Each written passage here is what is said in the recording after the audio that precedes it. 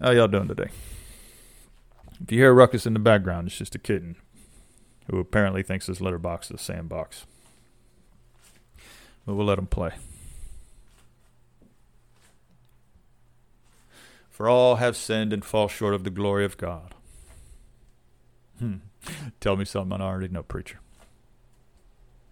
For all have sinned and fall short of the glory of God, being justified as a gift by his grace through the redemption which is in Christ Jesus. Romans 3:23-24. You know, I wonder if it would surprise anybody if I said to you that there are many preachers out there today, believe it or not, who willfully avoid teaching on the biblical doctrine of sin and God's hatred of it, and the impending, inevitable, fierce wrath of God to come because of it. You know, it hasn't always been this way. The preacher hasn't always tiptoed around certain biblical doctrine as though he was tiptoeing through a field of daisies. There was a time when preachers simply preached the truth of the whole Word of God. The irony is, sin and judgment and hell are a big part of the gospel for me. And it's every true preacher's job to preach the gospel, if indeed you have been called to preach. What's the gospel? The violent wrath of God's judgment upon sin appeased through the sacrificial death of Jesus Christ, his Son. And all of those who call upon that wonderful name, the name of Jesus Christ, wonderfully escape hell's eternal destruction as we are now restored and reconciled to God as our sins are washed away by the blood of the Lamb of God. Isaiah says, though your sins are as scarlet, they will be white as snow. Though they are red like crimson, they will be like wool. So why are we so quick to willfully avoid what the Bible has to say about sin and judgment today? And I'm really not sure, to be honest. It's a mystery. But if I were to guess, I reckon it's because we don't want to hurt anybody's feelings. Or maybe it's because we don't want to make anybody feel bad about themselves. But doesn't the Bible teach us that this is precisely what defines a true friend? A true friend is the man or woman who is faithfully willing to hurt my feelings every once in a while, telling me the truth, telling me what I need to hear, even though it may sting, for my best good. Proverbs 27:6 says, faithful are the wounds of a friend. Faithful are the wounds of a friend, but deceitful are the kisses of an enemy. Proverbs 27:5 says, better is open rebuke than love that is concealed. If we truly love the world, then we must be willing to preach the doctrines of the Bible that may make people uncomfortable or even hurt their feelings a little bit. If we are not willing to preach certain biblical doctrine simply because it won't make them feel good, then we don't truly love them. And we are not true friends. You know, from my perspective, praise God if a preacher moves a man to the tears of repentance by preaching the truth of the Word of God. Because I believe Psalm 35, brothers and sisters, weeping may last for the night, but a shout of joy comes in the morning. Now, maybe we avoid certain biblical doctrine because we're afraid of offending someone or losing congregants. But fear is not of God, because a true love of the brethren knows not fear. True love only wants what's best for him. 1 John 4:18 says, there is no fear in love, but perfect love casts out fear, because fear involves punishment. And the one who fears is not perfected in love. And 2 Timothy 1:7 says, for God has not given us a spirit of fear, but of power and of love and of a sound mind. It's not the preacher's job to make anyone feel good or bad. This is the work of the Holy Spirit, isn't it? It always has been. This is no mystery. Conviction of sin and righteousness and judgment is the work of the Holy Spirit, as is the joy of salvation. John 16:8 says, Jesus says, and he, when he comes, will convict the world concerning sin and righteousness and judgment concerning sin, because they do not believe in me. Now, if the Holy Spirit is eager to convict the world concerning sin and judgment, mustn't the preacher teach on sin and judgment to prepare the way for the Spirit of God? Isn't this the preacher's job, to preach the truth of God? Otherwise, how will the people know? Romans 10:13 through 15 says, whoever will call on the name of the Lord will be saved. How then will they call on him in whom they have not believed? How will they believe in him whom they have not heard? And how will they hear without a preacher? And how will they preach unless they are sent? The preacher proclaims the whole counsel of the Word of God, and the Holy Spirit takes over from there, moving men's hearts as he sees fit. Jesus himself said in John 6:44, no one can come to me unless the Father who sent me draws him, and I will raise him up on the last day. Telling people only the things we assume they want to hear doesn't create better odds that they will be saved. Salvation belongs to the Lord. Psalm 3:8. Salvation does not belong to man. Now, would you agree that it is the preacher's job simply to faithfully tell God's story, the whole of it? Isn't it the preacher's job to faithfully proclaim the whole counsel of the Word of God, the whole counsel, with wisdom, with gentleness, and with kindness, as he's being led by the Holy Spirit? The Holy Spirit who has prepared himself to move upon the hearts of men after such a faithful proclamation. And why do we assume anyways? Why do we assume anyways that the people are going to be turned off or saddened by preaching on the doctrine of sin, judgment, or hell? The Bible gives us no basis for such an assumption. 2 Corinthians 7:10 says, for the sorrow that is according to the will of God produces a repentance without regret, leading to salvation. But the sorrow of the world produces death. For the sorrow that is according to the will of God produces a repentance without regret, leading to salvation. The pain and sorrow that men and women feel as the Holy Spirit faithfully convicts us of our sin is the very thing that leads to our salvation. I can almost argue that before salvation there'll be sorrow, and that according to the very will of God. That is, a sorrow for sin. Now, it's not the preacher's job to tickle the ears of the congregation, whether that is what the world is looking for or not. This is not love. This is not the work of a true friend. Now, I know in 2020,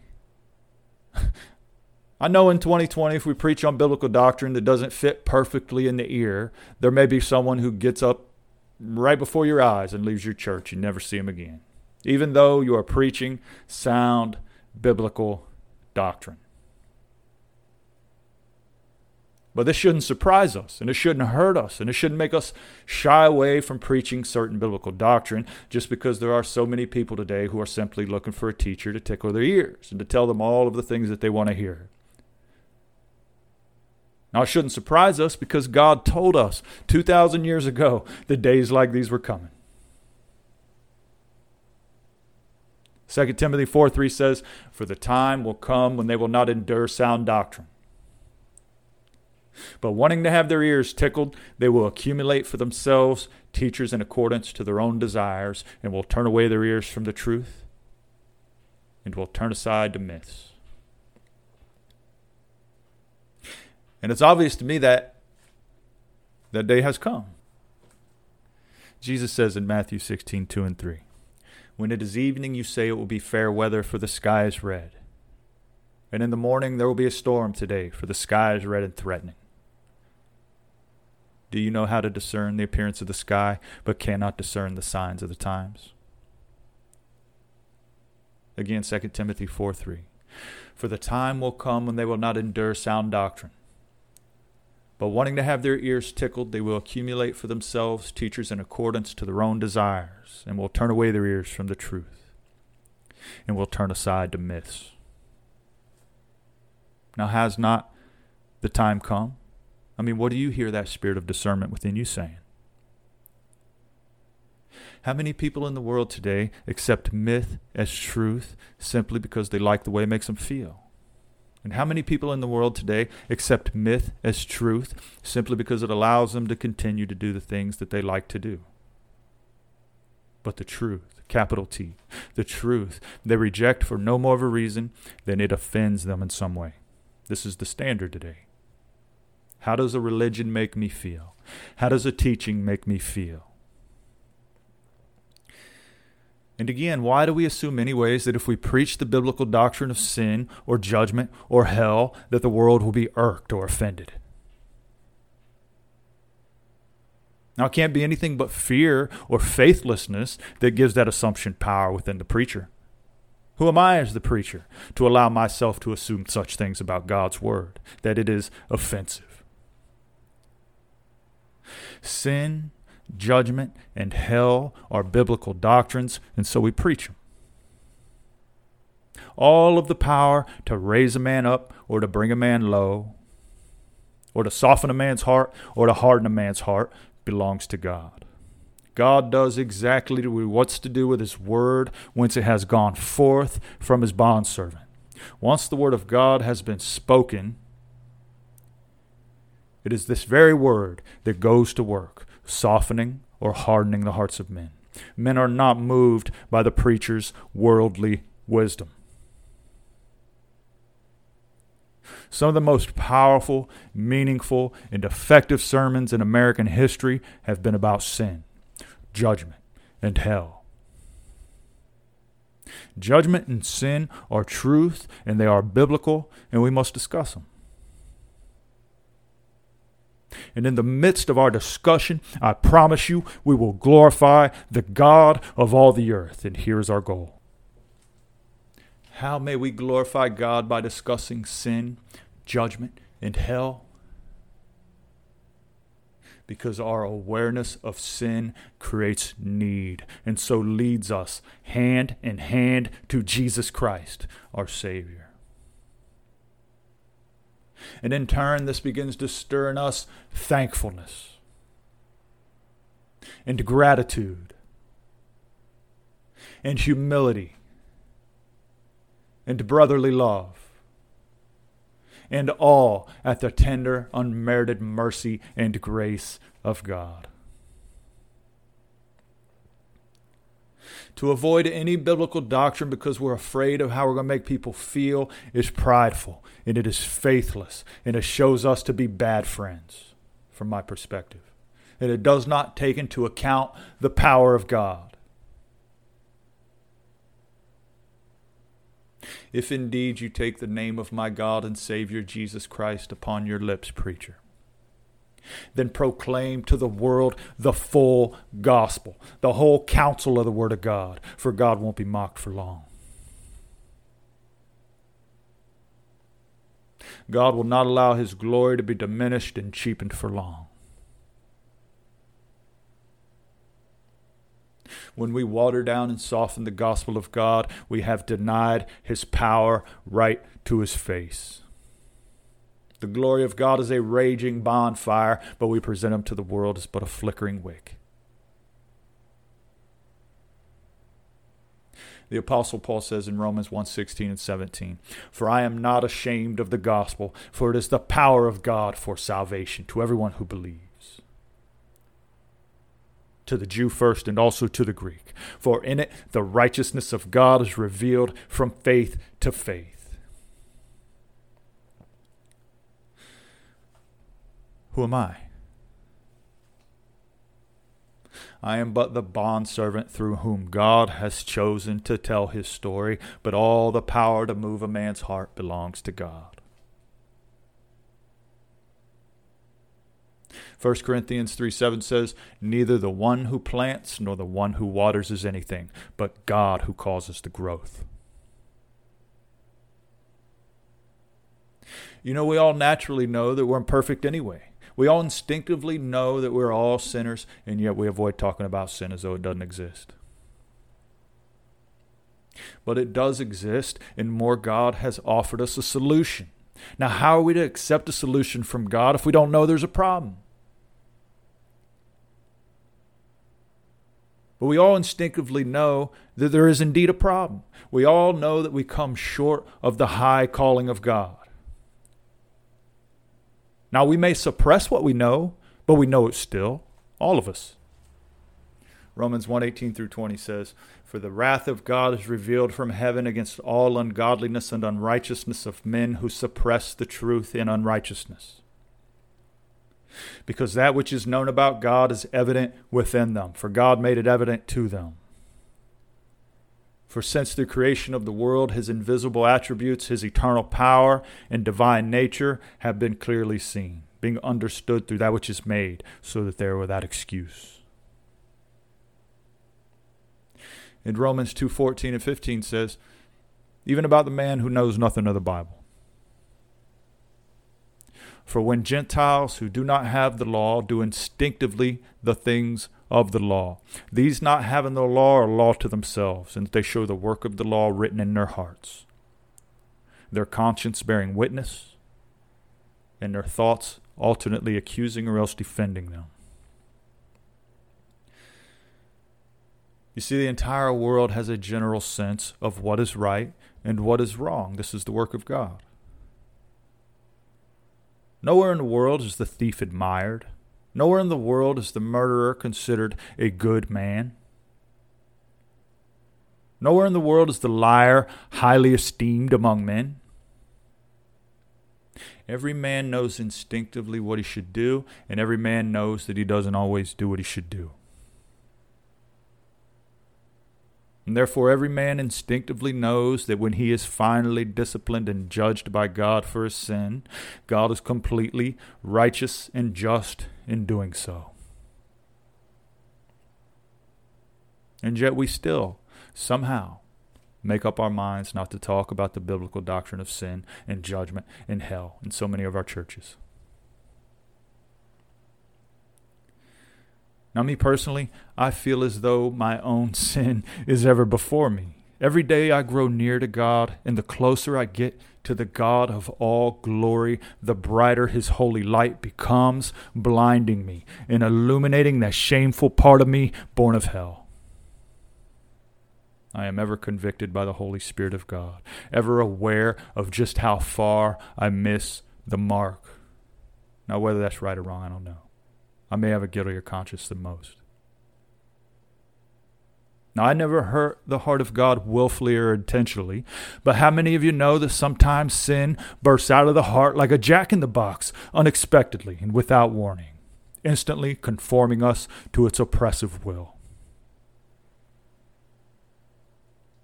And yes, I hope sometimes that when I get to heaven, Jesus is going to look at me with a sly smile and say, "Stu, you weren't missing the mark near as far as you thought you were." But I will tell you right now that I don't hate the fact that I am ever aware of just how far short of the glory of God I come.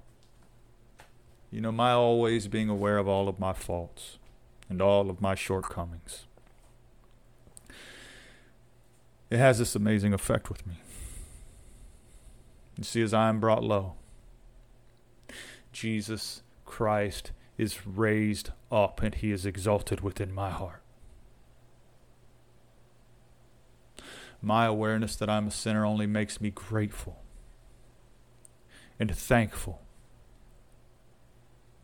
creating within me a spirit of worship because of what God has done by opening his gracious hand and giving me a Savior, Jesus Christ. If a preacher wants to tie sin, judgment, and hell into every sermon, I'm just fine with that. Because one, it's biblical. And two, at the end of every sermon, I'm going to be the one rejoicing and praising God for Jesus Christ who saves me from it all. As preachers, why are we so concerned about what people think about the truth of the Word of God or how it makes them feel? It's not our place to dwell on such things. It's our job simply to preach it in love. But how a doctrine makes people feel is not our concern. When we preach the whole counsel of the Word of God, we must already know that people aren't always going to like what they hear. Did not Jesus say in Luke 12:49 through 51, I have come to cast fire upon the earth, and how I wish it were already kindled. But I have a baptism to undergo, and how distressed I am until it is accomplished. Do you suppose that I came to grant peace on earth? I tell you no, but rather division. And Jesus says in Matthew 10:34, do not think that I came to bring peace on earth. I did not come to bring peace, but a sword. And what is the sword but the truth of the whole Word of God, the power of God for salvation? Ephesians 6:13 through 18 says, therefore take up the full armor of God, so that you will be able to resist in the evil day, and having done everything, to stand firm. Stand firm, therefore, having girded your loins with truth, and having put on the breastplate of righteousness, and having shod your feet with the preparation of the gospel of peace. In addition to all, taking up the shield of faith with which you will be able to extinguish all the flaming arrows of the evil one, and take the helmet of salvation and the sword of the Spirit, which is the Word of God. The whole Word of God. And what is the Word of God but the truth of God, which God earnestly desires for every man to hear? Now, men may not respond to the truth. They may reject it. And they may even hate you for preaching it. But this shouldn't be a surprise. John 3:13 tells us clearly not to be surprised if the world hates us. There is something about that name, Jesus Christ, my God. John 7:17 says, sanctify them in the truth. Your word is truth.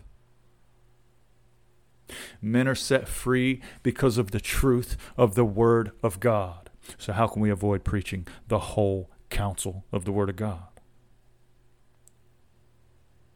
Jesus said in John 8:31, if you continue in my word, then you are truly disciples of mine, and you will know the truth, and the truth will set you free.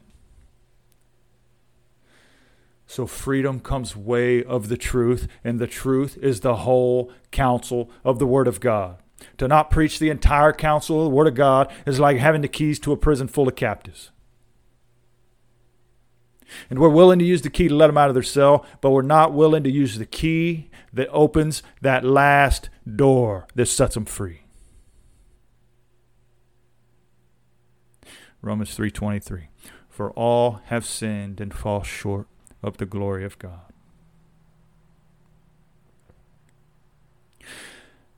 Now everybody's heard somebody say nobody's perfect.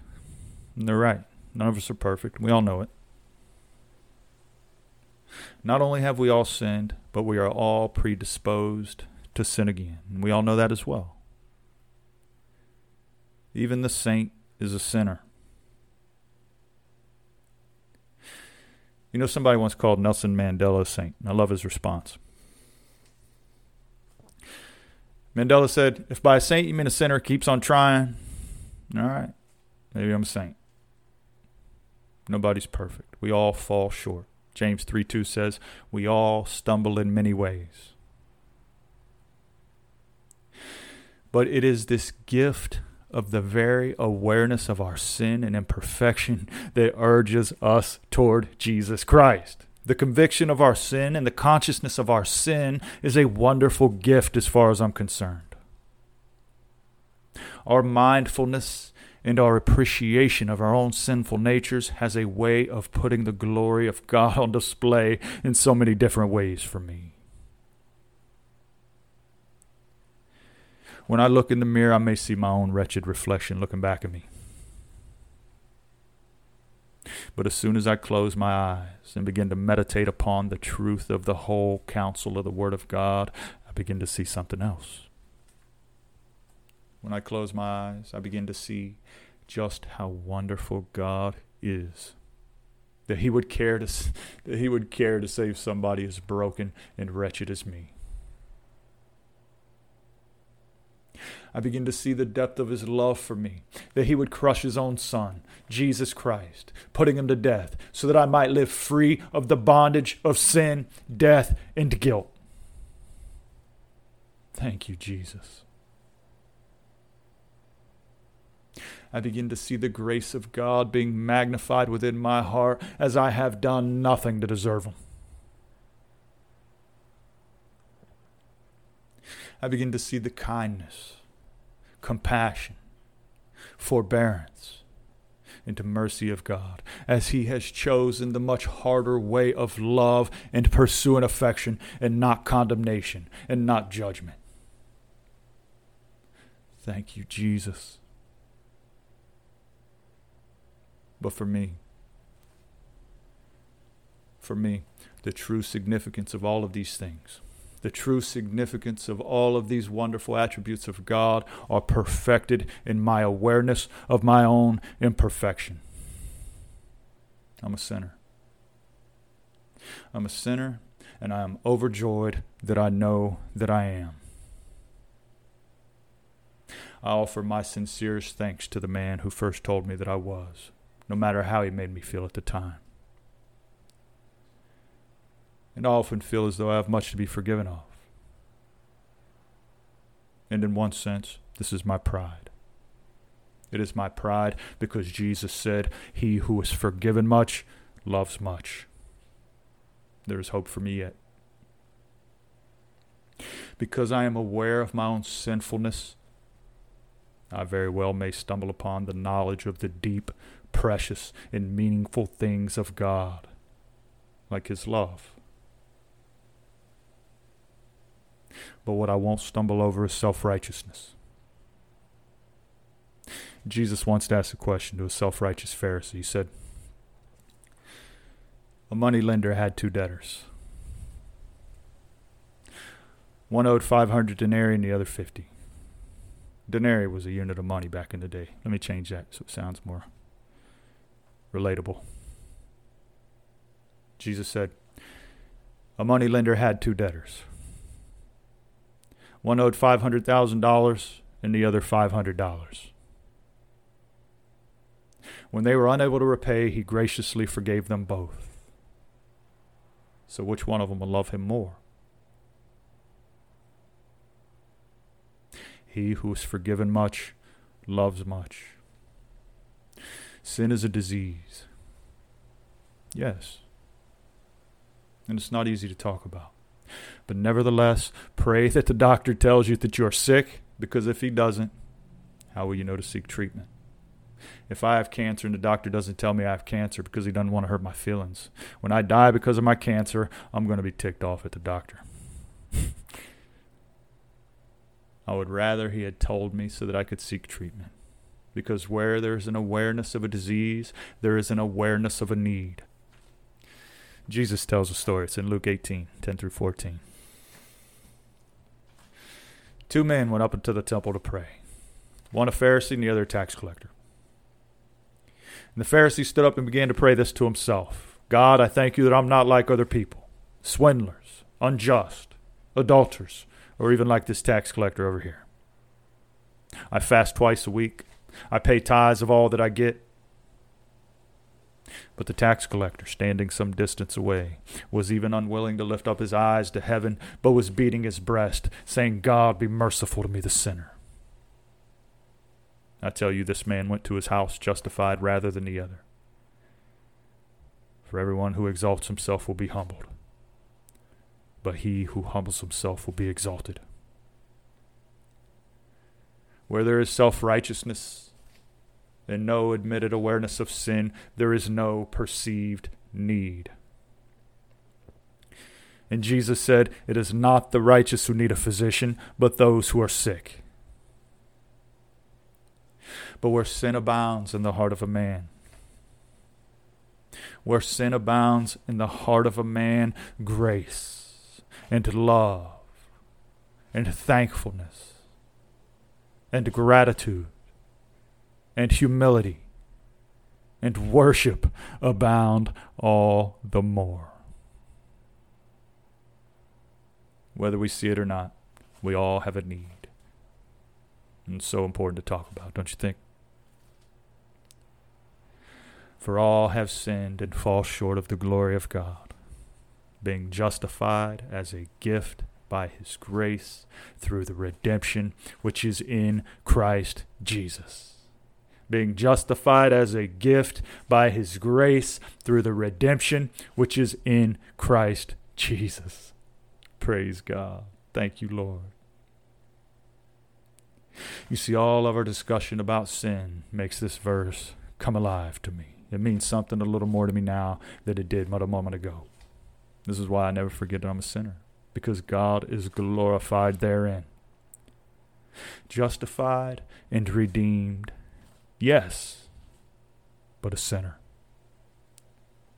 Ecclesiastes 7:20 says, indeed, there is not a righteous man on earth who continually does good and who never sins. 1 Kings 8:46 says, for there is no man who does not sin. In James 3:2, we've already said it. We all stumble in many ways. I'm a sinner. I'm a sinner who is justified as a gift by his grace through the redemption which is in Christ Jesus. Now, justification, or being declared innocent of all wrongdoing, is a gift from God. There is not a single thing a man can do on earth to justify himself in the eyes of God. There is no amount of money that a man can give to charity. There's no amount of money that a man can tithe. There's no number of good works that a man can do, apart from accepting God's gift, who is Jesus Christ. In the eyes of God, all of our good deeds and all of our good works are but filthy rags strewn about the floors of heaven. Isaiah 64:6 says, for all of us have become like one who is unclean, and all of our righteous deeds are like a filthy garment. And all of us wither like a leaf, and our iniquities like the wind take us away. There is nothing that we can do to earn God's favor. Apart from Jesus Christ, we are all guilty, simply awaiting the sentencing phase of the trial. All we can do is joyfully accept what God has already done. Justification can only come from God, and it is offered to anyone who accepts it as a gift by his grace through the redemption which is in Christ Jesus. Jesus Christ, by way of his sacrificial death, washes away our sin by his very blood. And then he transfers his righteousness to us. And we are then acquitted of all charges. This is the gift. You see, because God loves you and me. I don't know how else to say it. He just loves us. And because of this, he decided in his beautiful heart to make a way for you and I to escape what would be his just wrath and judgment upon our sin. 1 John 3:16 says, we know love by this, that he laid down his life for us. Thank you, Jesus. Because of his grace, because of his love, because of his gift to men, we can be saved from the wrath of God to come. Through Jesus Christ, we can be saved from the judgment to come, a judgment that is already hovering over our heads as a sword even today. John 3:18 says, he who believes in the Son is not judged, but he who does not believe has been judged already, because he has not believed in the name of the only begotten Son of God. Judged already, but there is yet hope for the man who knows that he is a sinner. John 3:36 says, he who believes in the Son has eternal life. But he who does not obey the Son will not see life, but the wrath of God abides on him. It already abides on him. But there is yet hope for the man who knows that he is a sinner. The just judgment of God upon sin is imminent for the man or woman who rejects the precious blood of Jesus Christ, the sacrificial Lamb of God. And Hebrews 2:3 says, how will we escape if we neglect so great a salvation? Well, we won't. There is no escape. Deuteronomy 32:39 says, see now that I am he, and there is no God besides me. It is I who put to death and give life. I have wounded, and it is I who heal, and there is no one who can deliver from my hand. So let us not neglect so great a salvation. And let us accept God's wonderful gift to men. Let us say with the Apostle Paul, with joy and gladness. Paul says in 2 Corinthians 2:15, thanks be to God for his indescribable gift. Amen. Thanks be to God for his indescribable gift. Jesus, the love of God fully expressed among men, is God's gift to you and I this Thanksgiving and this Christmas season. God's gift of Jesus Christ is true food, true drink, and the true present. For all have sinned and fall short of the glory of God, being justified as a gift by his grace through the redemption which is in Christ Jesus. Being justified as a gift by his grace through the redemption which is in Christ Jesus. Man, I love that word, redemption. You and I have been redeemed by the blood of the Lamb of God, God's true sacrificial lamb, who is Jesus Christ. Now, in order to be redeemed, we must first be captives, right? We must first see that we are bound up and separated from the grace of God apart from Jesus Christ. 2 Timothy 2:25 and 26 says that we are with gentleness to correct those who are in opposition, if perhaps God may grant them repentance leading to the knowledge of the truth, and they may come to their senses and escape from the snare of the devil, having been held captive by him to do his will. And 1 John 5:19 says, the whole world lies in the power of the evil one. You see, we belong to someone, whether we know it or not. Either to God, through Jesus Christ, or to Satan, the ruler of this world. There is no man on earth who can remain neutral, no matter how good a people we think we are. Now, I realize that apart from Jesus, we don't always see ourselves as belonging to Satan. But is there a chance we've been deceived? Revelation 12:7-9 says, "And there was war in heaven. Michael and his angels waging war with the dragon and his angels waged war, and they were not strong enough. And there was no longer a place found for them in heaven. And the great dragon was thrown down, the serpent of old, who is called the devil and Satan, who deceives the whole world. He was thrown down to the earth, and his angels were thrown down with him." Being justified as a gift by his grace through the redemption which is in Christ Jesus. Galatians 3:13 says, "Christ redeemed us from the curse of the law, having become a curse for us.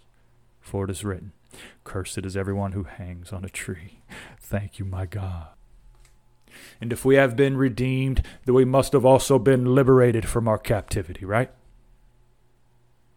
Ephesians 1:7 says, "In him we have redemption through his blood, the forgiveness of our trespasses, according to the riches of his grace." Thank you, Jesus. Liberated indeed by the blood of Jesus Christ, if indeed we believe. And if we have been redeemed, then someone must have paid redemption's price for you and I, right? 2 Corinthians 2:15, one more time. Say it with me. "Thanks be to God for his indescribable gift." Say it with me. Thanks be to God for his indescribable gift.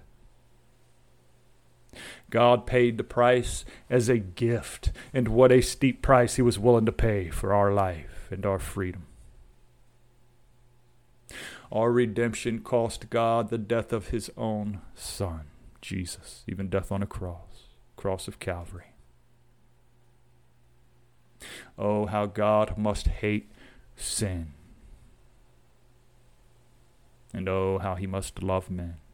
For the Bible says that God was pleased to crush him, putting him to grief, if he would render himself as a guilt offering. Oh, how God has a passion for saving the souls of men and women who know that they are sinners. Oh, how God has a passion for saving the souls of men and women who know that they are broken and know that they are needy. Be broken and needy before God. And God will not turn you away, but rather he will come to you, and he will fall upon you, and he will take you as his own, and you will know him. Are we sinners? Yes. But we are so much more than that. Those of us who call upon the name of our Lord Jesus Christ. We are redeemed. We are the beloved of God. For the Bible says it is not that we loved God, but that he loved us. We are the ones on whom the grace of God has fallen, on all of us who call upon the name of the Lord Jesus Christ. We are a chosen race. We are a royal priesthood. We are a holy nation. We are a people for God's own possession. We are the rescued.